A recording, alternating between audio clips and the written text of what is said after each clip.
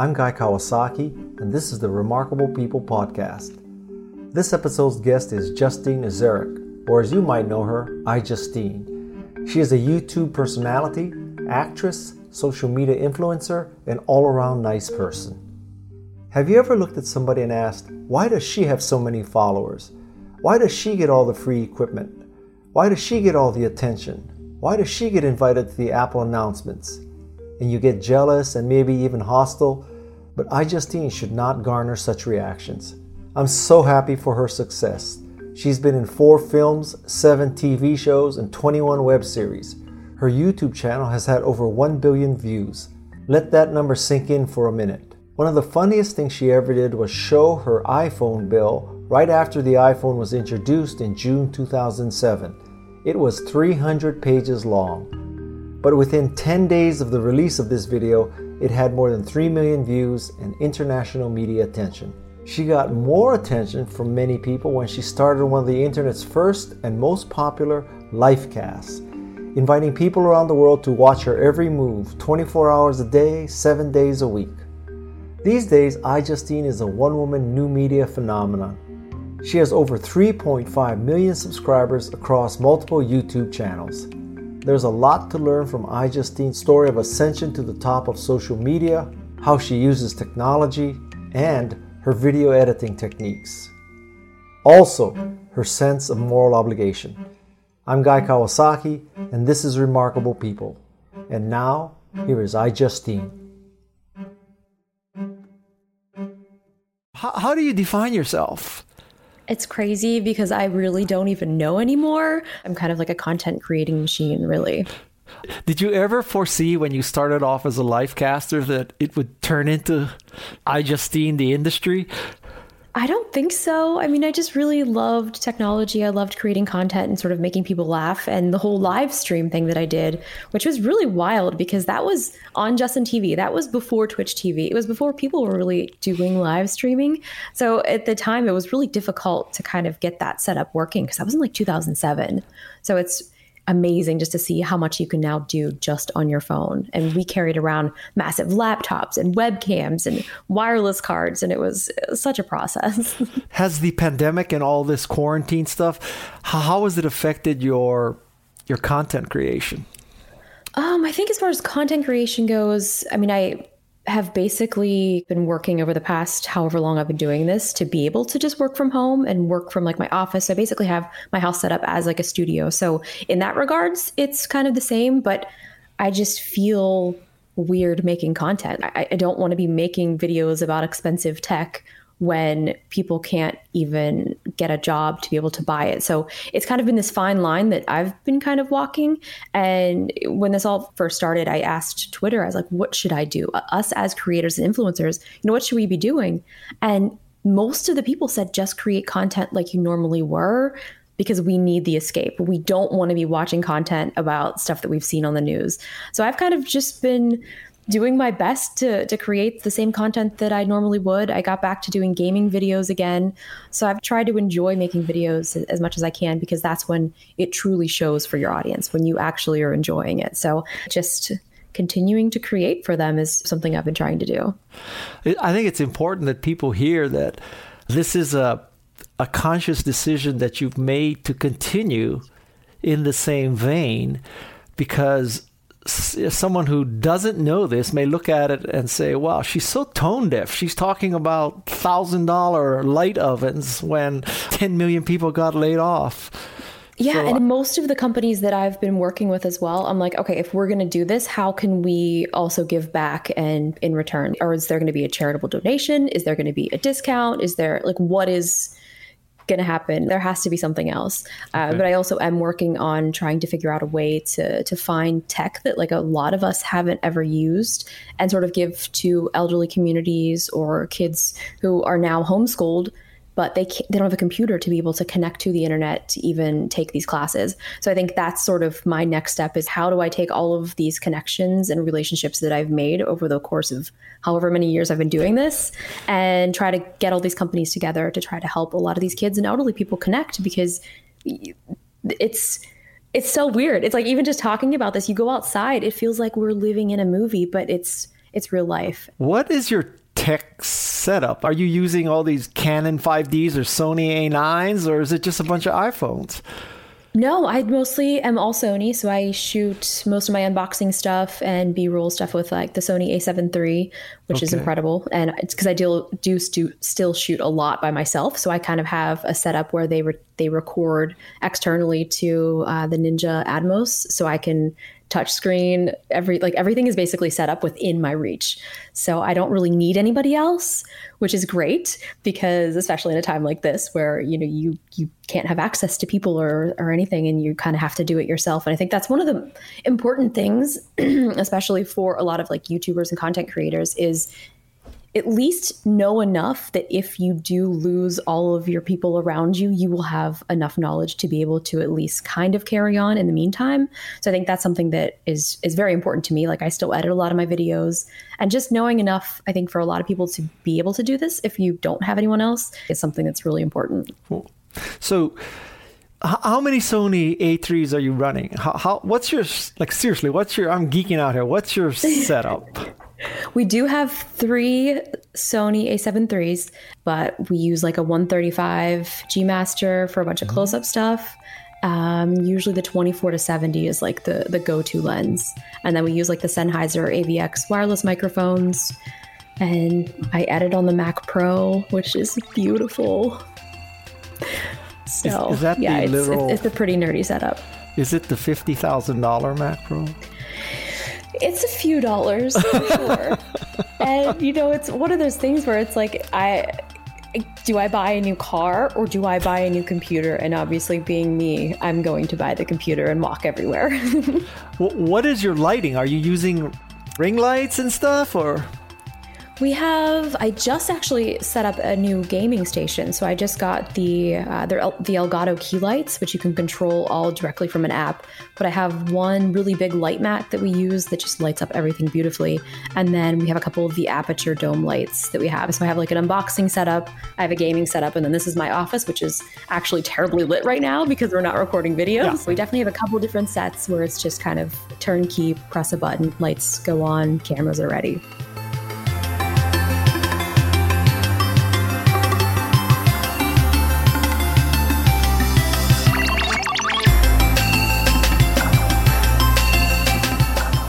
When Martha Stewart has 20 people there, right? How many people do you have when you do an unboxing?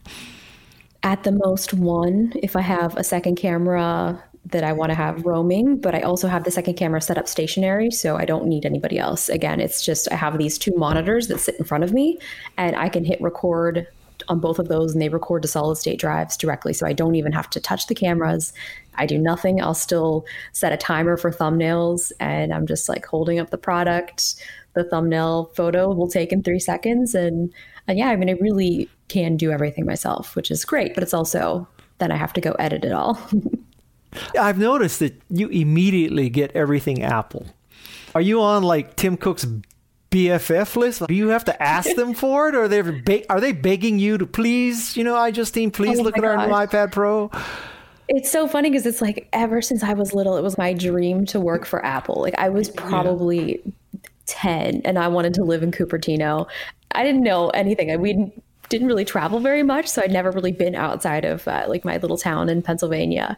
And then the first time I went to Cupertino, I was like, okay, this is interesting. It's not what I had envisioned when I was a 10-year-old, but being able to cover stuff with Apple now, in the sense of getting to go to events and review the products has been, it really is a dream come true. Does the box with the iPad Pro just arrive the day after they announce it? They hand it to you at the event?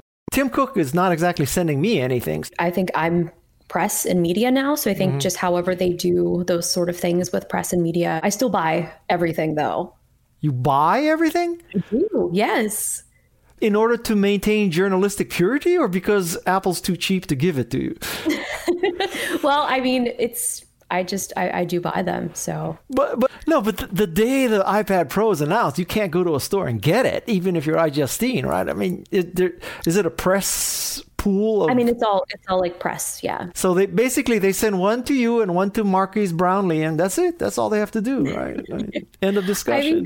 I was actually very surprised, especially with this iPad Pro, because I mean, I'd used my previous one just to watch content. And then I loved what they did this year is they showed a bunch of these commercials of showing all the things that you can do, like create a podcast and this. And I was like, can I really do all of that? So I really did test it out. I went and edited a 15-minute vlog that I created, shot everything on the iPhone, edited it all on the iPad. I was okay. So I guess it is possible. Possible or easy? I got inspired to start a podcast. I was like telling my sister, I was like, we got to start a podcast now because I got a new iPad. She's like, that's why you want to start it? I was like, yeah, I think so. Do you have to pay for anything anymore? I do. Really? See, that's the thing is, I mean, I buy all my cameras, all my gear. I mean, sometimes Sony will send things to review, but for the most part, like I spend a lot of money on gear and gadgets. And sometimes I just don't like asking for it either. And sometimes when, you know, companies or brands do send you stuff, they obviously expect a lot in return. So sometimes I don't want to have any bias. I'm just going to pay for it. But yeah, I'm definitely very lucky to get a lot of gear to check out and review. So I'm very thankful and grateful for that. But I do spend a lot of money on gear. I don't get nearly the amount of stuff you get, but at some point it just becomes a burden. I mean, you've got to figure out everything. I mean, people think it's just opening a box, but it really isn't. It's a lot for sure. Yeah. Now I've been reaching out to people just in my neighborhood or my friends and family if they know people that need any extra gear. So I've been going into my gear closet that usually I save stuff to sort of use for comparison reviews, but there's people now that like really need this stuff more than ever. So I'm just trying to like take inventory, see what I have that I can part with and make sure it gets to good homes. So that I'm like very grateful to be able to do that and kind of give them homes, like webcams. Like people aren't able to even get webcams now. So I went and found a bunch of my old Logitech ones and was able to ship them out to some gyms so that they're able to do live classes. And it's really wild. Do you ever wonder what your career path would be if the AT&T bill wasn't 300 pages? I mean, I wonder if I would have been so much cooler if it was longer, if I had more pages. I mean, now to be cool on YouTube, it would have had to have been like 5 million pages. Yeah. But even then, I was working freelance, doing video production, graphic design, so doing editing and things like that. So I still was kind of doing all of that stuff at the same time. And then I just sort of flipped and I started becoming my own client. So I really don't know. I would maybe be still editing or doing production work somewhere. But I feel like that video, it was so long ago, but at the time, people weren't doing the things that I was doing, filming and putting videos and content online. So for me, that was more validation to my friends and family that, hey, look, there is something here to the internet. Just trust me. I'm going to quit my job and sort of figure this out. I might be homeless moving to California in 2 weeks, but I'm going to figure it out. See, look, this video did well. So that's really, I think, kind of all that really did at the time. But it doesn't sound like any of that was planned. No, I don't think anything in my life is ever planned, which is very strange or scary. But I feel like that is sort of what I guess the joy of the internet is, because you really don't know what's going to happen tomorrow. Tell me about your editing process. I use Final Cut. Final Cut, okay. I've been using Final Cut ever since the beginning. I actually took one of my first editing jobs, editing Avid, but I didn't know Avid. So I went from college learning Premiere, and then this company was like, yeah, we edit Avid. Do you know how to use that? I was like, yeah, of course I can edit Premiere. I'm sure I can handle this. And I get there on the first day. They were like desperate for editors. So I get there. I was like, oh, this is way more difficult than I thought. And this is back in 2005, 2006. So online resources for these types of things, they were like non-existent. So while I was teaching myself Avid, I was learning Final Cut, and I got them to switch over to Final Cut. And then ever since then, so probably since 2005, 2006, I've been editing in Final Cut. And last year, I released a Final Cut tutorial to sort of show people how to edit start to finish a YouTube video. So that was really fun. I think getting into the education space has been so great because I've learned so much over the years and made so many mistakes. So to be able to kind of help these newer creators and give them some of the education and tools has been really cool. What, just for people who are listening to this and thinking, oh yeah, I want to be a YouTube star someday like iJustine. If you were to count roughly, how many hours do you spend filming? How many hours do you spend editing? And then how many minutes does that produce? So what's the ratio of filming to editing to final product? I think it really depends. So for the iPad review, that video, thankfully I did have help editing and shooting that. But for that video in particular, we probably shot for 10, 15 hours over the course of 2 days, and then maybe 20 plus hours editing. So my editor got a rough edit. I went through, cleaned up the first half. And while I was working on the first half, he was working on cleaning up the second part. And then we were just sending these files back and forth. And then at that point, it was probably 20 hours later. And we had a turnaround time of maybe 3 days. So, and what was the final length? Very much.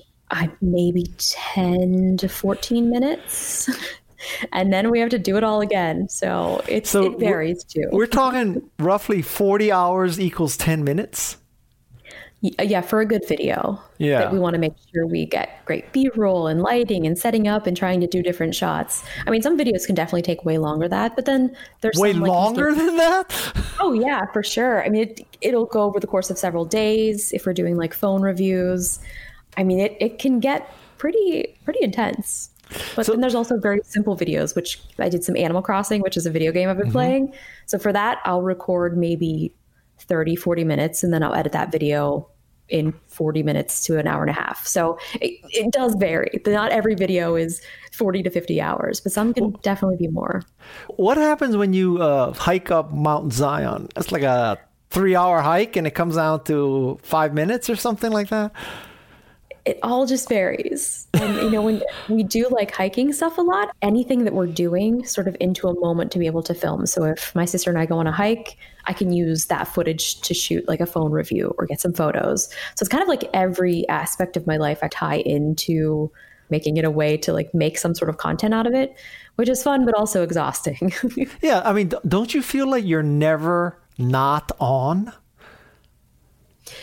Thankfully, over the past couple of years, since I've been doing more tech-focused content, I do have more of a break. And since I've started working with an editor, because before it wasn't. I mean, I was probably I was running 4 or 5 different channels. I mean, I was probably making 50 to 60 pieces of content a week, like by myself. And it was really miserable. I had a gaming channel, which I would post 2 videos every day. I would do an iPhone video every day. I would have a vlogging channel where I would film an edited vlog every day. And then my main channel, I would film 3 or 4 videos a week for that one, which were like more concise edited videos. So that kind of drove me crazy. So I think at some point I had to just step back and say, I'm going to have one channel. I need to sort of be a little more laser focused, or I'm not going to be able to enjoy doing this as much anymore. So I kind of went back and I just thought, why did I start making YouTube videos? What were the top 3 things that I love? And let's just focus that. So I was like, okay, I love tech. I love travel. I love food. Okay, I love video games. So maybe that's 4. Oh, now I love my dog. So I just took my channel and kind of focused it back. And that was super helpful. And I think for a lot of people that feel that burnout, just kind of going back and picking at least 3 things that you love, for me was like super helpful. And how do you prioritize your platforms? Because you're on YouTube, Facebook, Instagram, Twitter, and TikTok. Like, how do you... Yeah, it's what goes hard. Through your mind when you... There is kind of sort of a little flow chart that kind of trickles down. And the good part about creating the YouTube content first is I can take pieces of that YouTube content and cut it down to an Instagram type video. The Instagram shares to Facebook, and then we'll create some vertical content for Instagram stories, which then can be taken over to TikTok. And then Twitter, I'll sort of edit together like a 1-minute highlight of that video. You think you can deploy the same content on TikTok as that's derived from YouTube? Sometimes, yeah, but only if it's something that is shot that way. It's not always. Or if I'm like in the middle of doing like a review video, we'll stop and specifically shoot a piece of content for TikTok. And then the interesting thing with TikTok is their hashtags and trending topics are kind of the way that you sort of work with their algorithm. So every day I'll go on, and I have a bunch of content shot on TikTok already that I just feel like one day a hashtag is going to pop up and this weird piece of content that I've shot will work out. So a bunch of the things that I've been posting, even over the past couple of weeks, I've shot maybe a month ago, it's a big secret, but it's like one day this piece of content will make sense. What's an example of a hashtag that someday may make sense? So this one video, it was like a trending sound or something. I just kind of mimicked the sound. It was so silly. It was, oh, you don't like me? That's fine. Okay, bye. You have to watch the TikTok. I didn't do a very good job of mimicking the voice, but that specific sound I had saved, and then I used that video in the sense of saying Corona, like we don't like you, like bye, or something like that. So just kind of using something that makes no sense at the time, figuring out later on down the line you can make sense of it, if that makes any sense. There is logic to this madness, I swear. It's just sometimes I can't exactly explain it. Well, how do you come up with content ideas? Is it basically your life and then you were going to go up Mount Zion anyway, so you decided to make it into a video? Or did you say one day, well, we need some hiking, let's go, where should we go? I think it's just we love to hike. So those types of things is just a natural integration. And it's always really great to do camera reviews or things like that. So it's kind of just like ancillary content to what I'm already doing. And I used to love to vlog, which would be like filming your daily life. But then that got exhausting and it was just invasive. And I was like, I'm getting too old for this. So I think being able to sort of vlog and have a purpose around it, say doing like a camera review or a phone review. So that's kind of how I squeeze all of that stuff in. But as far as scheduling, content, and planning, most of the tech stuff, it happens so naturally and rapid. It's like there's a product that comes out, the embargo is in 4 or 5 days. Good luck. So that's a lot of time.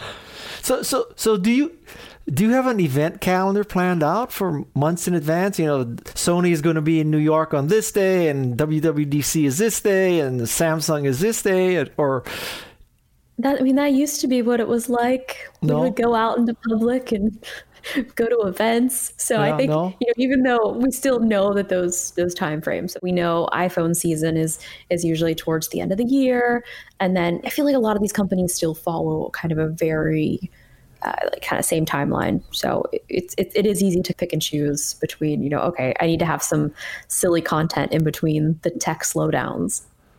I think my daughter included, they look at someone like you and they say, what a perfect life. She's at all the great events. She has all this stuff for free. Probably she gets all the makeup and clothes and everything and cameras and cars and, flamethrowers from Elon Musk. So how do you react when you hear young girls or young people aspire to be you or aspire to be an influencer or Yeah, it's, oh my gosh, it's such a big responsibility as well. I feel like, I don't know. Growing up, I didn't have anyone to look up to that liked the things that I liked. Like there were no girls that were into video games. There were no girls coding. I was the only girl in my coding classes. And so I didn't know that it was, weird at the time that I liked these things until everyone was sort of like, why are you playing video games? Like that's for guys. And I was like, wait a minute. No, it absolutely isn't. But just growing up, not having anyone else to look up to, was kind of weird. So I'm very excited whenever little girls will come up to me and they tell me about how they're taking coding classes or they're really into tech or their new phone or they love video games. And I think that's just amazing because, to go from not having anybody to look up to me thinking that I was weird and something was wrong. And now it's accepted and it's cool. And I don't know, I'm definitely very honored and excited about that. And to be able to sort of teach kids to edit as well. And we did an event this past year, actually it was in January, right before all of this kind of happened, called Vlog University. So we had a bunch of classes and it was like a 2-day event here in LA where people basically came. It was like a crash course on how to create content, from editing, shooting, marketing, lawyers. We had my whole team there just giving all of the advice that we've learned over the course of 13 years. I was like, this is what it's all about. This is just making sure that these people have the tools that they need to go out and create kind content. I think making sure that we're creating content that's kind is very important because there's so much out there that people are creating it's just not something that, I don't know. If I had kids, I wouldn't want them watching it. Do you ever say to people or tell them, just so you understand, a 10-minute funny, interesting, cool video took 40 hours to make. This is. Oh yeah, I let them know, and then they soon figure it out. Yeah. Yeah. Because it does seem like it's so easy and it does seem like it's so glamorous, but it's like I spend a lot of time sitting at this desk editing. And I think people are very surprised to hear that I still edit any of my videos at all. I mean, I don't think anyone's ever made a thumbnail for me. I make every single thumbnail. I upload the video, title it, make it live. And I don't know, I guess that's just how I've always done it. And I think having that channel being actually me is something that I've always been very careful about. And the guy that I do work with, Tyler, he's amazing, gets my views and perspective and kind of adds his own flavor to it. So I'm very grateful that he gets it. So what would you tell this young girl, teenage girl? What's the first step if you want to be like me? Yeah, I think just figuring out what is it that you're passionate about. And if there's something that you could see yourself making videos for longer than a year, like what would that be? Because I think it takes at least a year to sort of find your groove, get comfortable in front of the camera. And just, I think, just starting with your phone, like you can shoot and edit everything on your phone, no matter what phone you have, like it will be good enough to sort of figure out lighting, figuring out like your tone and just kind of going from there. And it's okay to be nervous in front of the camera because I think that's the first thing. But I can't talk to a camera. But like, you're not talking to a camera. Just imagine that you're talking to somebody else, because at some point that is what you're doing. And what if this person says, but you have millions and millions of followers. How do I even begin to get a follower? Yeah, you just start. And I think you look for communities of people that are kind of doing the same thing as you and just start interacting and just really reaching out to people. And one of the things that I've talked about before is collabs is such a weird thing, because you want to collab with these bigger creators, but you have to be careful because a lot of times these creators aren't just going to collab with everyone because they don't have you don't have an arsenal of videos for them to judge on like what type of content you create. They don't know what type of videos you are going to make. Is there going to be a scandal or something in your near future? And then that reflects on you. So I think that's really hard for a lot of like bigger creators to just start doing collabs with everybody. But I think reaching out and getting into those communities is important. So for the people who, including me, don't exactly know what the word collab means in this. Oh yeah, that's what we call it. What exactly are you saying? We call them collabs. So it's like just like a collaboration. So like a YouTube. So basically we're doing a collab right now, So it's just reaching out to YouTubers or other people that you want to make videos with. And a lot of times, it's scary because you don't know if they're going to say yes or they're going to say no, and then everybody's busy. So it's definitely crazy, but I don't think it's something that is necessary. I think just building your brand, figuring out your voice and what you want to make videos about, get comfortable and just be consistent, I think is the biggest piece of advice, which it all sounds very simple in the long run. It sounds simple, but I would also say it doesn't sound like there are any particular shortcuts. There's not at all. I started my YouTube channel in 2006. That's a long time. There's been a lot of YouTubers that have started their channels maybe a year ago and they already have more subscribers than me. So that's kind of like, man, I've been doing this for so long. Like, why can't I do that? But the fact that I've been able to do this long and stay consistent and keep creating content and still enjoy it I'm like, okay, I've at least done that.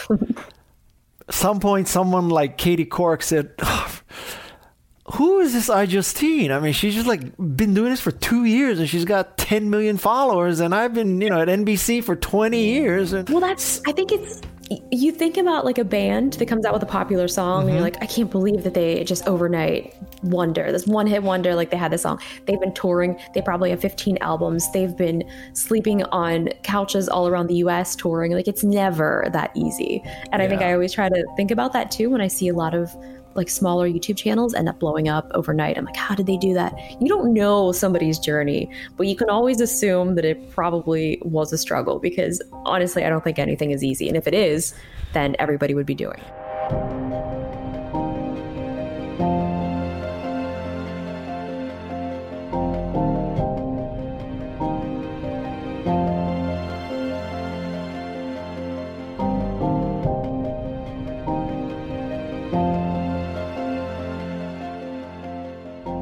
Just to date myself, when Twitter started, I joined about 6 months into it, and I immediately went to about 1.5 million followers. And so people were just going crazy. Like, guy, you've only been here, 3-4 months and you have 1.5 million followers. How did you do that? Well, they don't understand. It took me 25 years to get to the point where I could have the awareness to get 1.5 million followers, right? People who listen to this are going to look up to you. They're going to check you out. But who does iJustine get inspired by as a video or as a content creator?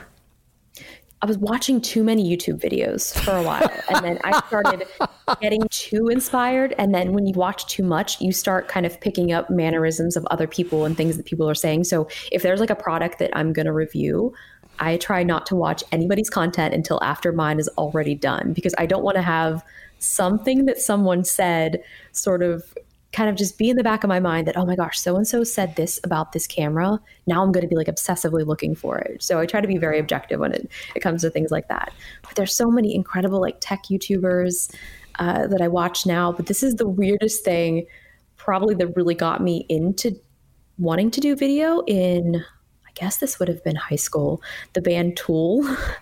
The band Who? Tool? I'm too old. I don't know who Tool is.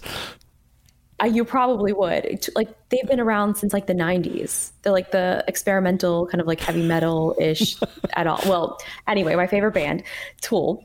And they did a lot of like really kind of like weird experimental music videos and stuff like that. They were all like stop motion. So when I was in high school very early, like I was taking a bunch of art classes and I was like, man, I really want to get into like stop motion and videography. So just the band Tool was one of my first original inspirations of just like being kind of, I don't know, like different and not worrying about like what people think, because that's sort of something that they never were worried about.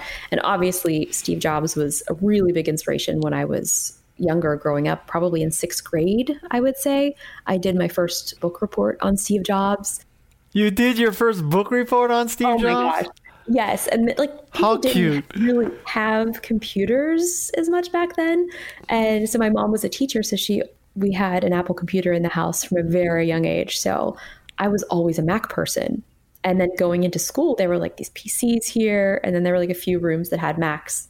But yeah, 6th grade, it was, I did a book report and I was like, this is incredible. Like, he said, it's okay to think different. Like, that's me. Like, I'm always thinking different. So ever since then, it was just like this small child, Justine, just always really, loved the way that he kind of thought outside the box and things like that, But it was just, he really did have a huge impact on like me growing up, and I'm definitely always very appreciative for that. Okay, but today, Sony comes out with the A10 or Apple comes out with the, iPhone 12, and you haven't seen anybody else's unboxing and review. So you do yours, and then whose do you watch? Then I go to Marquez's, and then I go to Jonathan, TLG Today, and then I go and check out usually Sarah Dietschy. She's another female YouTuber as well. And then a lot of times my sister and I will both be shooting kind of a video at the same time about something.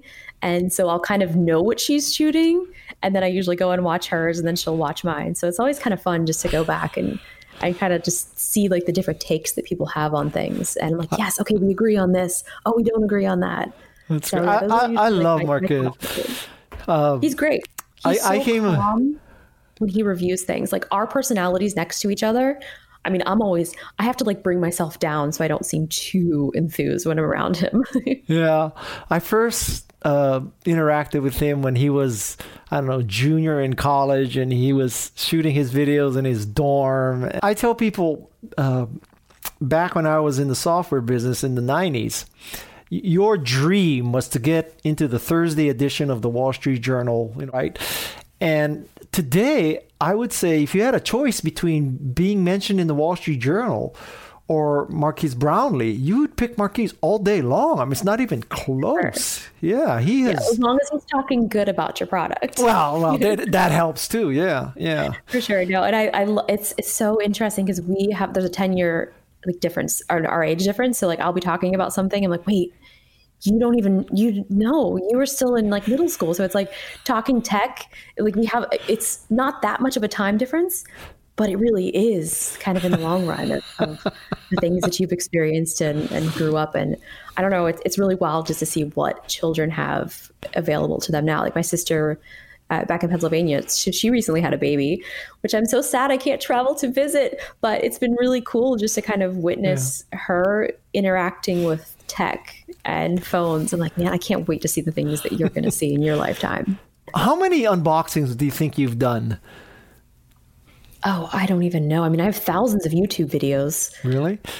Do you have a favorite handful or your most favorite unboxing?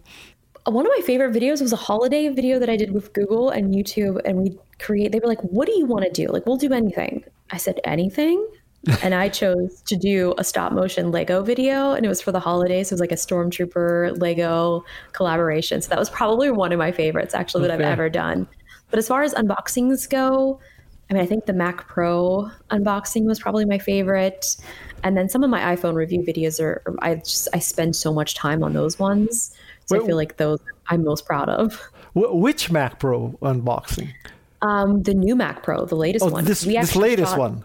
This latest one. And I rented 3 8K Reds. Why do you need a red, or much less 3, to unbox a Mac Pro?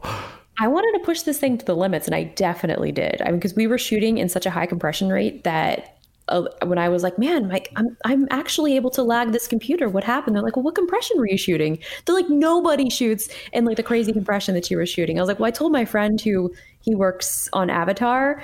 I was like, I want it to look amazing. He's like, okay, cool. We're going to completely just destroy all of your hard drive space. But you use 3 Reds, and then people are watching them on their iPhone 6s. I mean, yep. No, it's the principle of the matter. The fact that I shot it all, and it was really crazy because, I mean, the budget for that, thankfully we did get a discount. I mean, it would have been. Oh, you bought 3 Reds? No, we didn't buy them. But even to rent them, the insurance that you have to get, the entire Red packages, I mean, it would have been like hundreds of thousands of dollars just to rent for like 3 or 4 days. Seriously? So, yeah. So even the budget that I had for that, I don't even know if I made the money back making all the videos.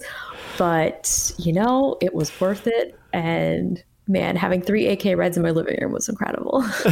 And this was in the house?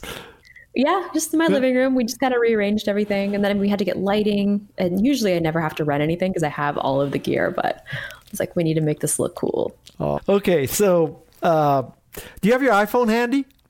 Yes.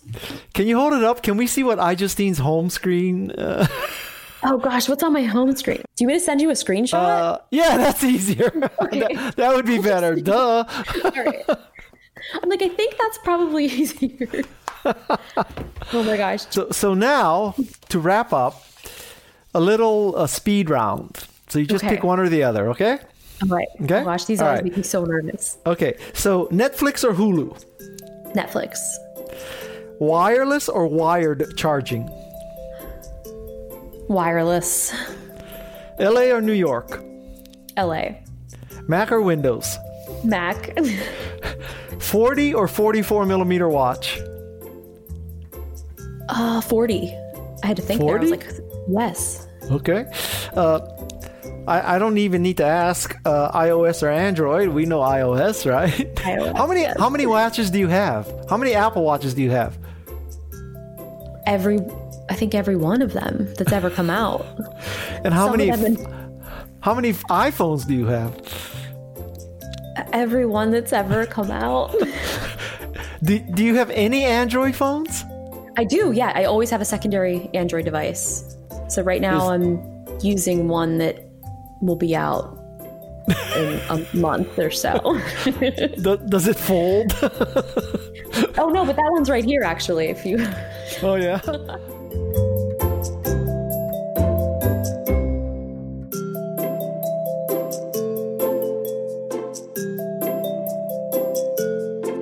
What do you think of a folding screen? Is that? It's cool. Especially, I was actually very surprised. The Z Flip, I really, really like it. So this was the one that I was using for a while. But yeah, I always have an iPhone and then an Android. So usually, just to make sure I'm not completely biased. Okay. Sushi or barbecue? Oh, barbecue. Animal Crossing or Mario Kart? Oh no, you can't do that to me. Oh god. Well, right now, Animal Crossing. Okay. Sure. And finally, Snapchat, TikTok, or Instagram? So if I choose one, do the rest go away is the problem. You mean die? No, just, your first preference. I would probably go Instagram. Okay. Now, now this is really my last question. So when Justine, first of all, how do you pronounce your last name correctly? So I say it right in the... Ezerick. Ezerick, okay. Yeah. So when Justine Ezerick wakes up in the morning, what's the first thing you check on your phone? I will check my email, and then I ignore it all, and then I forget about whatever I read, and then I go to Twitter, I go to Instagram, and then I'll probably open up Animal Crossing currently, and then I'll realize all of the email that I forgot to write back to in the morning, and then at some point I'll get back to it. But, and is your main productivity a phone or a Macintosh? Like Gary Vee does not use a desktop. It does not use a computer.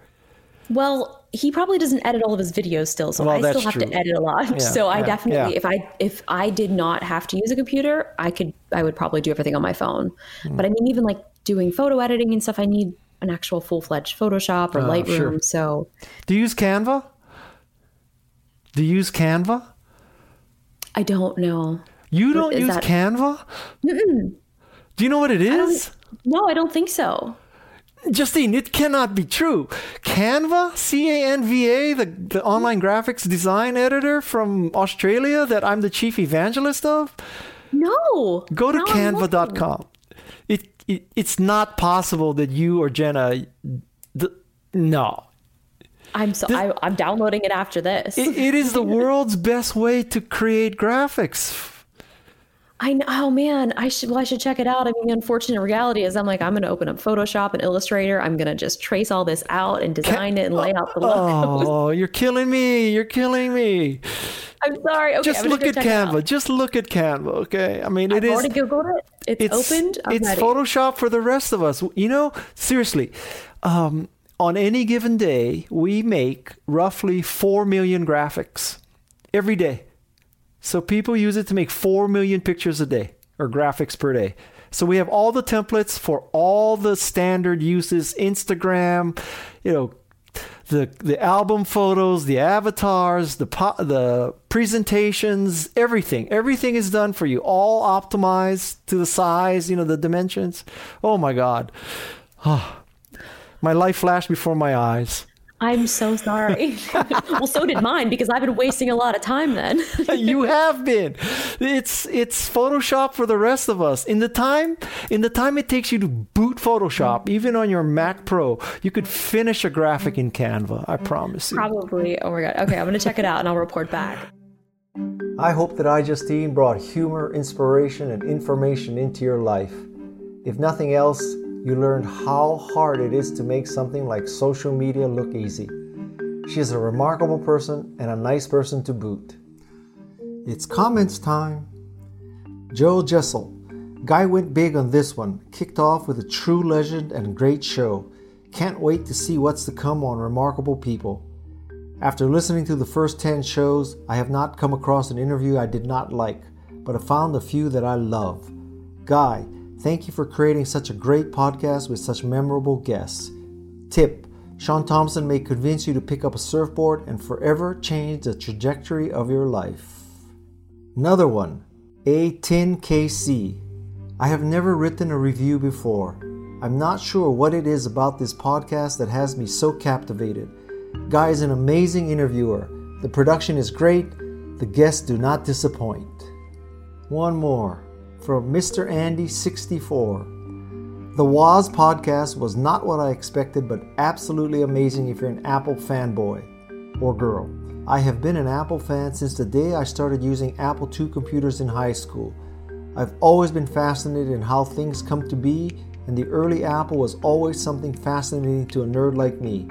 Never had the pleasure to meet Woz, but did have lunch with Jobs once back in his next days. This podcast gives a great insight into the creative mind of Woz and sets straight some of the myths of Jobs too. I can't wait to subscribe to the other podcasts after listening to this one. Hallelujah. Add your comments. On your iPhone, just get the Apple Podcast app.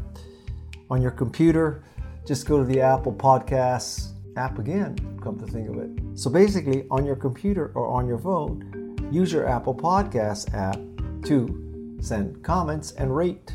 Thank you. I'm Guy Kawasaki, and this is Remarkable People. Thanks to the remarkable people who make this podcast what it is, Jeff C. and Peg Fitzpatrick. Until the next episode of Remarkable People, be healthy, be safe, mahalo and aloha.